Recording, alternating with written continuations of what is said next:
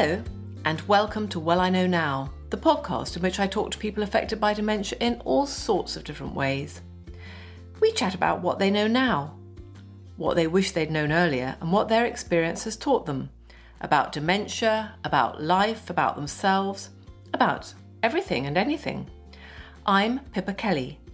My mum lived with vascular dementia for the last decade of her life. She's no longer with us, but one of the main things that mum's dementia taught me and my family was just how little we knew about it.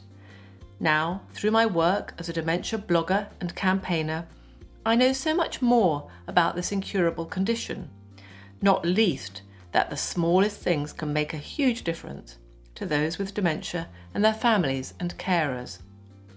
The poet Sylvia Plath wrote, "Well, I know now a little more about how much a simple thing like a snowfall can mean to a person. Dementia teaches you this, too." I first interviewed Professor Shubho Banerjee on my podcast in November 2020, when unbeknown to us we were about to have our Christmas celebrations ambushed by COVID.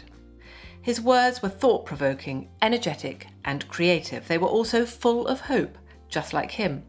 In fact, I gave the podcast the title, The Professor of Hope, which many listeners loved.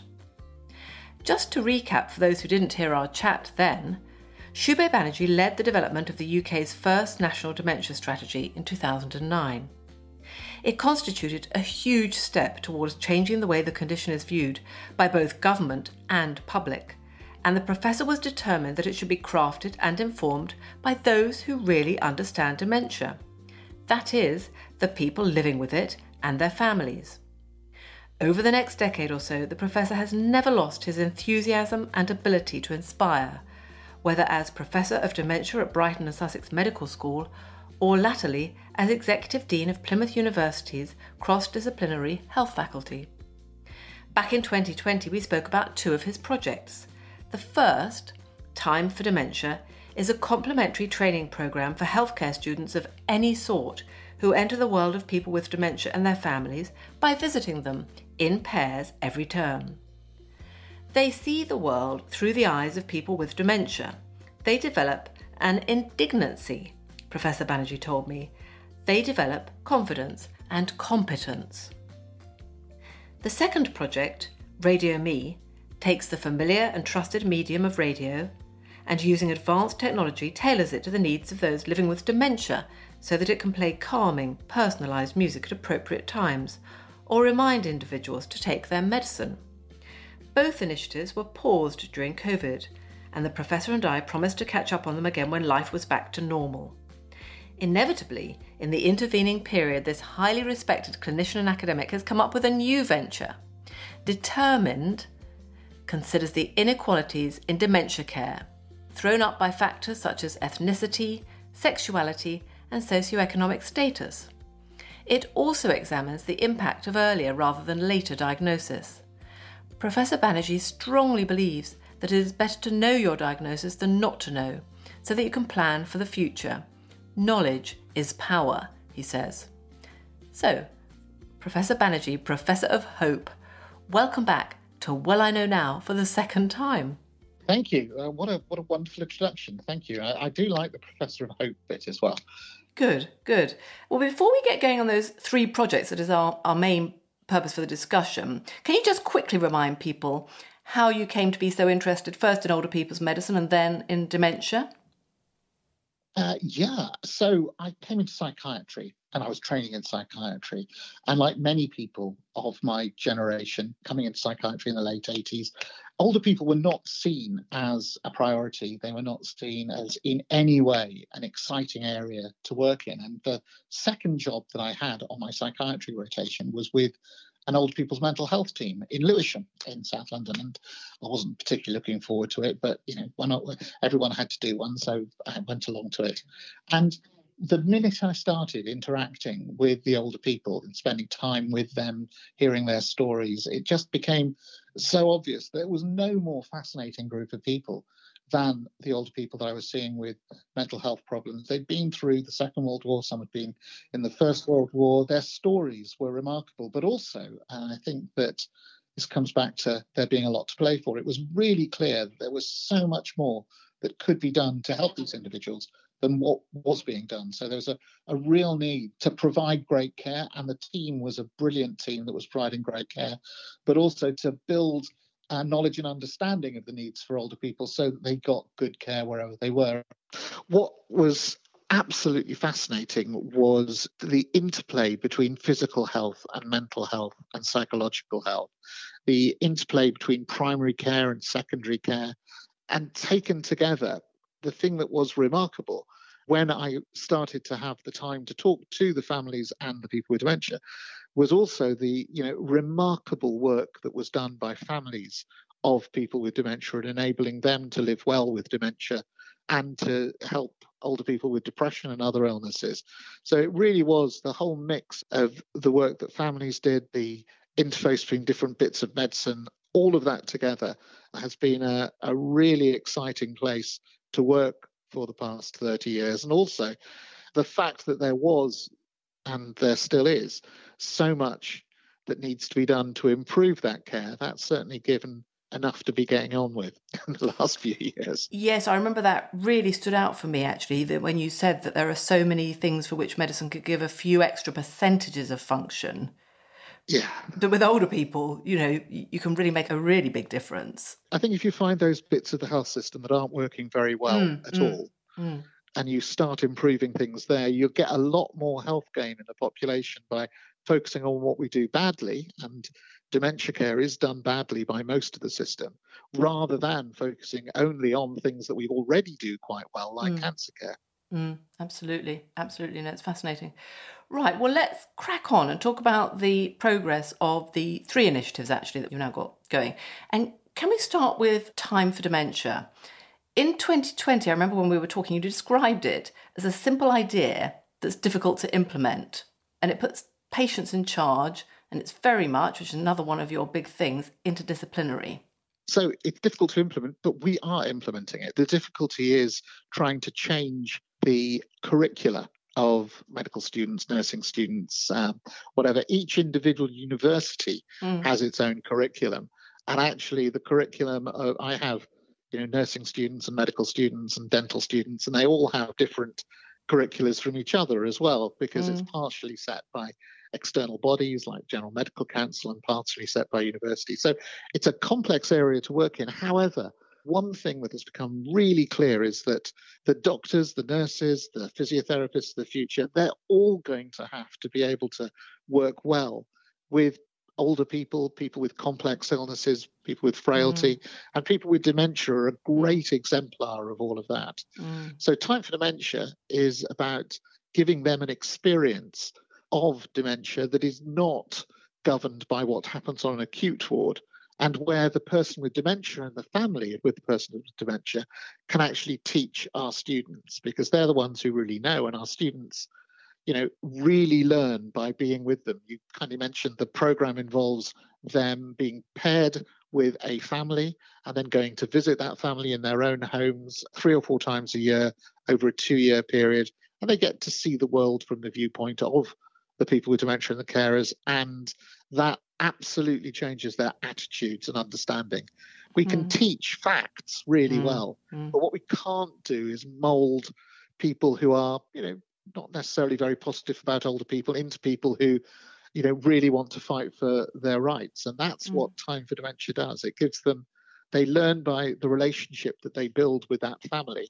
They see it as their family, and they want those families to do better in the future. And so it changes their confidence, their abilities. And we're rolling it out as we speak across not only Kent, Surrey and Sussex, but also Devon and Cornwall. And we've managed to get extra funding and support to be able to roll it out in Bristol and in Southampton as well. So we really are managing to reach more and more areas.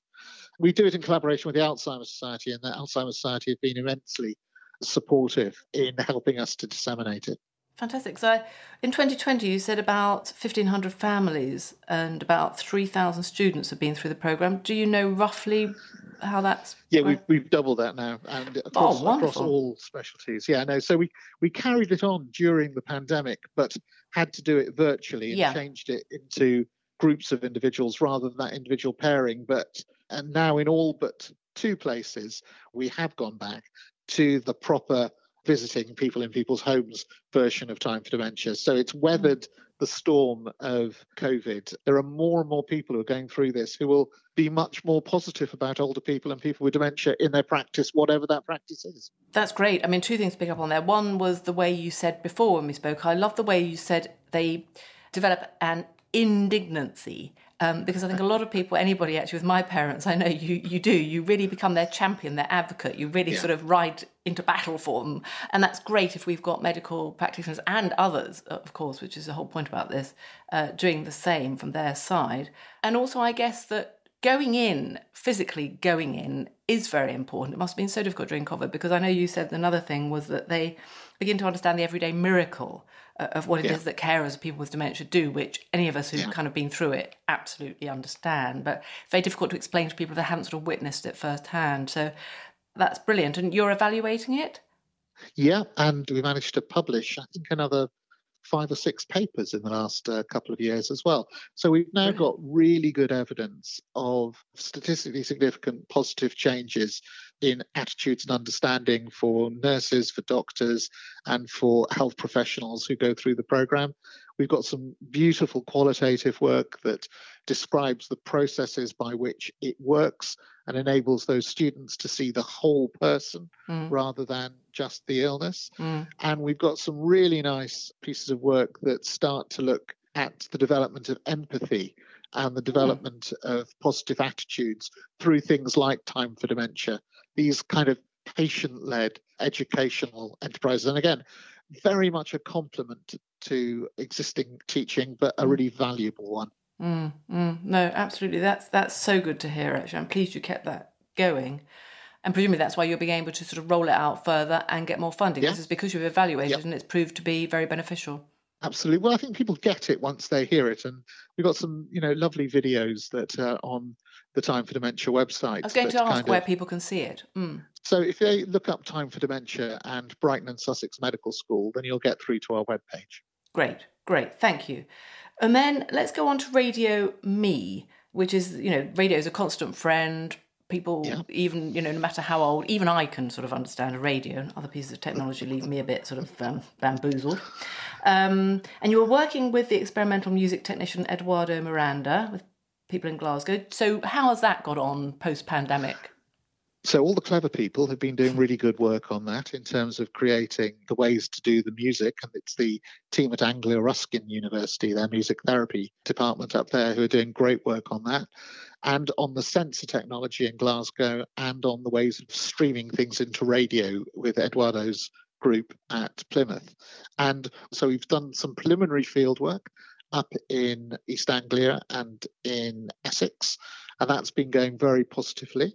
And we're looking to start the field trials of Radio Me in the first quarter of next year, and basically to be working with hopefully something like 40 to 60 families with dementia over the next year, both in East Anglia and also here in Plymouth. So we're really looking forward to that. And so the kind of testing bit of it is going to be going live soon. So again, that's paused entirely in terms of field testing during the pandemic, but the technical people were able to carry on with a lot of their work, which is really positive. And our funders, the EPSRC, kindly are giving us an extension of a year to enable us to be able That's to the European carry funding. out all the work that we No, that's the Engineering and Science Research Council. It's the UK research arm of the research councils. Brilliant. And I know it is very difficult and well beyond my small brain, but the radio will, in ways that are beyond me, understand if somebody becomes agitated or their mood drops, and they'll be able to sort of play something personally soothing to that individual. That's absolutely it. So our idea is it's not the radio that will sense it, but perhaps a worn sensor, like a little watch, like a smartwatch type thing, but one with a much longer battery, would notice that an individual was agitated and therefore could change the music that was being played on the radio to music that they had personally selected as music that they would like to hear if they were feeling agitated, for example. Is that through their heart rate or...? It can be with the heart rate, or it can be with walking around or movements. And, there's a number of different possible sensor technologies that we can use. And we're trying out a couple of them But if we can get the signal that someone's agitated, which also could be that somebody presses a button saying that they're agitated. Okay, yes, of course. Then the feed can change into the radio. I think you're absolutely right. What we're trying to do here is to use familiar technology rather than unfamiliar technology. A lot of technical work out there says, okay, well, we're going to create an app and put it on a smartphone and that'll sort it out. It may sort it out for people in their 30s or 20s, but it just doesn't work for people in their 70s, particularly if they've got dementia, to say, well, just use this app and it'll all be fine. Of course. So what we're looking for is a technology which doesn't require people to use a small screen with their thumbs, but does actually give them, and that uses the technologies that they are familiar with. And, there would be ways of extending it into television, for example, if people were more familiar with that, using some of the functions that are there as well. So it's an interesting experimental piece of work. But again, it goes with what people themselves have told us they want, which is, familiar tunes, familiar technology, but basically providing support for them in their own homes. Yes, that's great, because it could be, couldn't it, rolled out. I can see that going much further once it's established. Yeah, I mean, this is a much more experimental piece of work. So there's a couple more steps before one would roll it out. But we're really looking forward to the first field tests that we're going to be carrying out next year. That data is going to be fascinating. Yeah, and pretty crucial then, obviously, to the development. Yeah. And, of course, it could help them remember to take their medicine. That's right. We can build in reminders and those sorts of things as well. And, of course, we work with people's families if they're not living with the individual to be able to create those links as well. Brilliant. And finally, onto this new initiative, which I didn't know anything about, but I read about, Determined. Explain that, Professor Banerjee. So, Determined is a large programme grant which is funded by the Economic and Social Research Council in the UK and also the National Institute for Health Research. I've always been interested in what makes for good and bad outcomes for people with dementia. And it's very clear that different groups get different quality care, either by reason of geography or the way that services are provided, or perhaps according to the characteristics of individual groups. And I've worked for some time looking at differences and similarities between people from the mainstream population and minority ethnic group elders with dementia, for example. So what Determined does is it looks for the determinants of good and bad outcomes of people with dementia. It looks for inequalities and inequity in dementia care in terms of its provision and in terms of the outcomes of individuals with dementia. We're recruiting a large new cohort of 1,000 people newly diagnosed with dementia, diagnosed within 6 months of our seeing them first. And we're recruiting from Kent, Surrey and Sussex. We're recruiting from South London and also from Newcastle in the northeast of England. Right. And we are following them up for 3 years, visiting them and their carers every year for 3 years. And so we will get a really clear picture of what happens over the course of the years following diagnosis. And we're particularly we have particular sub-studies that are looking at the role of choice and choosing and decision making. If you're having to make decisions about your future, how those get made and how those vary. We're looking at a variation by gender, by race, by social class, by urban or rural areas, and by sexuality as well. So looking at all of those areas as a focus for understanding different outcomes. I mean, inequality is when you get different outcomes. Inequity is when it's unfair. And we're looking at both of those within Determined. Interesting distinction there, yeah. Yeah, and we will also be looking at questions of whether knowing earlier is better than knowing later in terms of the diagnosis, whether earlier diagnosis is better than later diagnosis, and hopefully shedding some light on not only which services give the best outcomes, but also what sort of post-diagnostic care gives the best outcomes as well. Under what circumstances can you imagine that it might be better not to know? That's a bit of a cheeky question, but so I think there are some individuals who really, really don't want to know what's going on. Right. Okay. because of what they fear or whatever. And I think that in my experience, there's a relatively small number of people, but I think that there's no room for forcing people to have information that they don't want. And so I think that would be one group.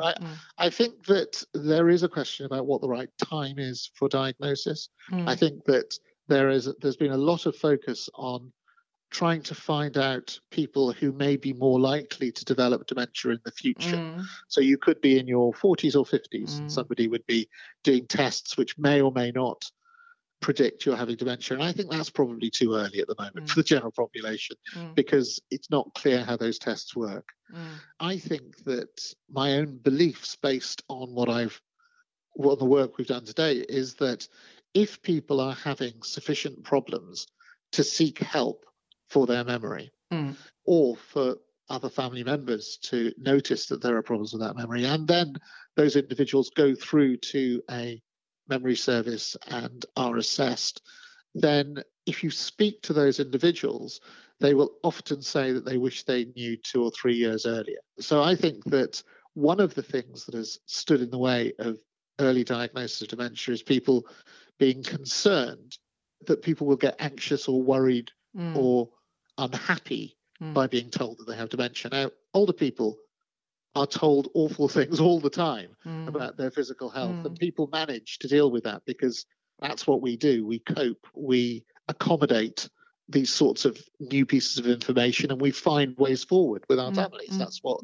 we do all the time, and that's what people with dementia do all the time as well. So I'm absolutely with Francis Bacon's aphorism that knowledge is power rather than ignorance is bliss.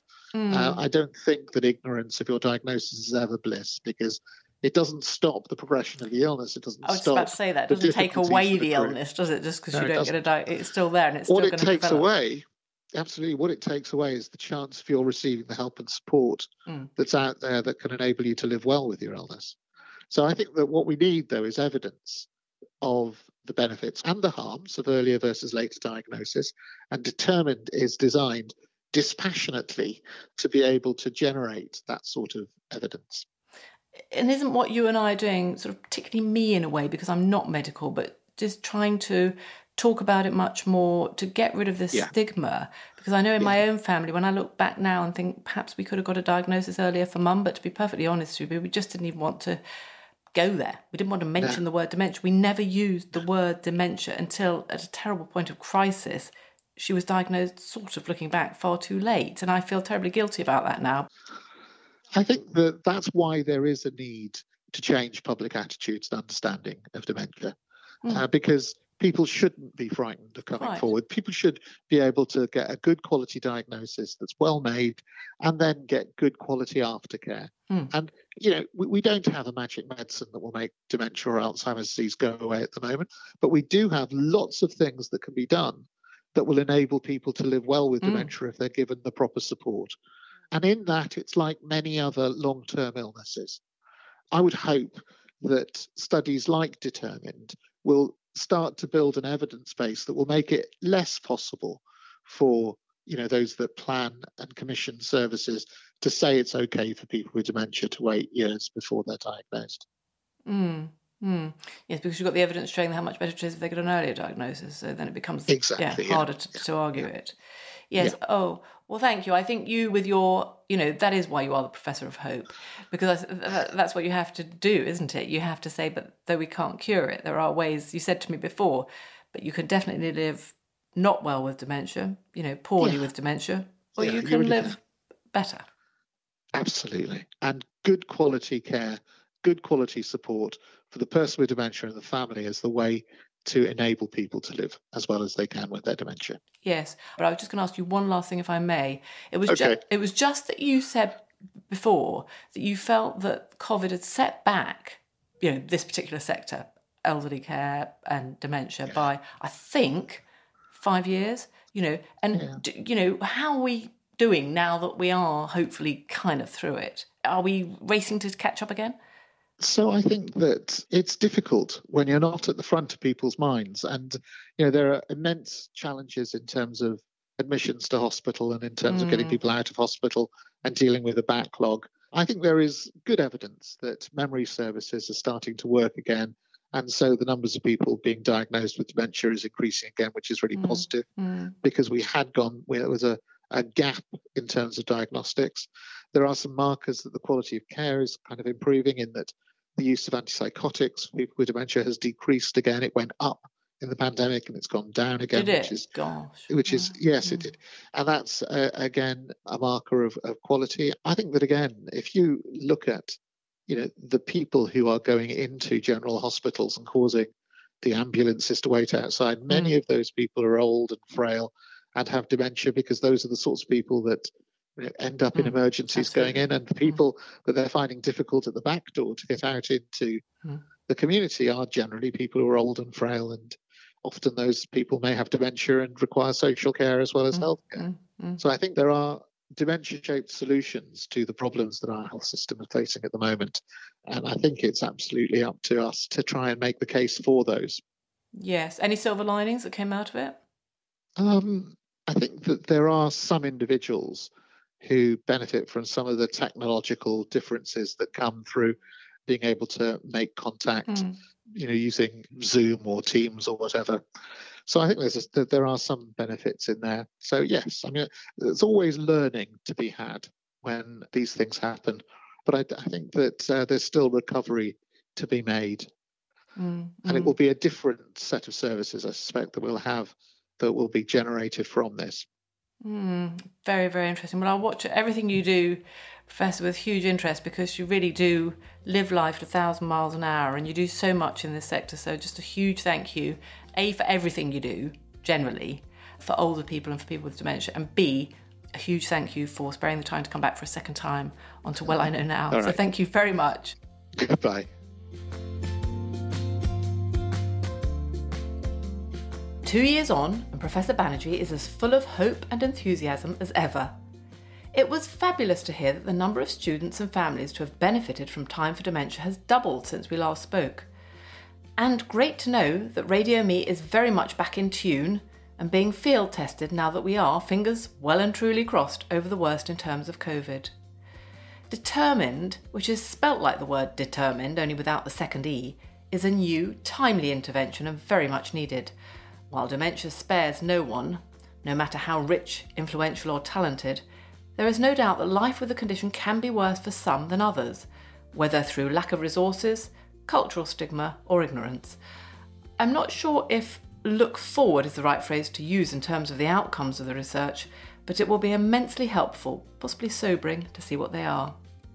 You can find out all about Radio Me, Time for Dementia and Determined on the University of Plymouth's website, which is www.plymouth.ac.uk. Just go onto the site and search for each title to find a wealth of fascinating material on them.